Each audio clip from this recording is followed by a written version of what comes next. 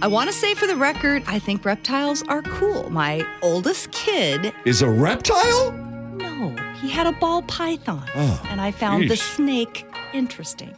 Hiroshi Motohase went out to dinner. He ate $200 worth of sushi at a restaurant last Sunday night. He was alone, and when he was done eating, he pulled out a small pet snake, about a foot long, from his, jacket pocket and started showing it to random strangers in the restaurant. Hey, let me show you my snake. I know. It's like I pull hey, it man, out of you my want to pocket. see my You wanna snake? see my snake? The staff saw him doing that, told him he couldn't have the snake in there, and asked him to leave. So he did, but then he showed up about a half an hour later with a much bigger snake.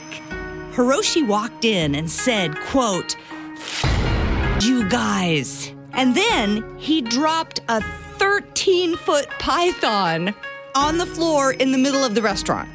People started freaking out. Several of them called 911. Some cops and animal control officers got there and were able to corner the snake, get it in a big box thing. Hiroshi was arrested, charged with criminal threats, specifically for using the snake as a weapon.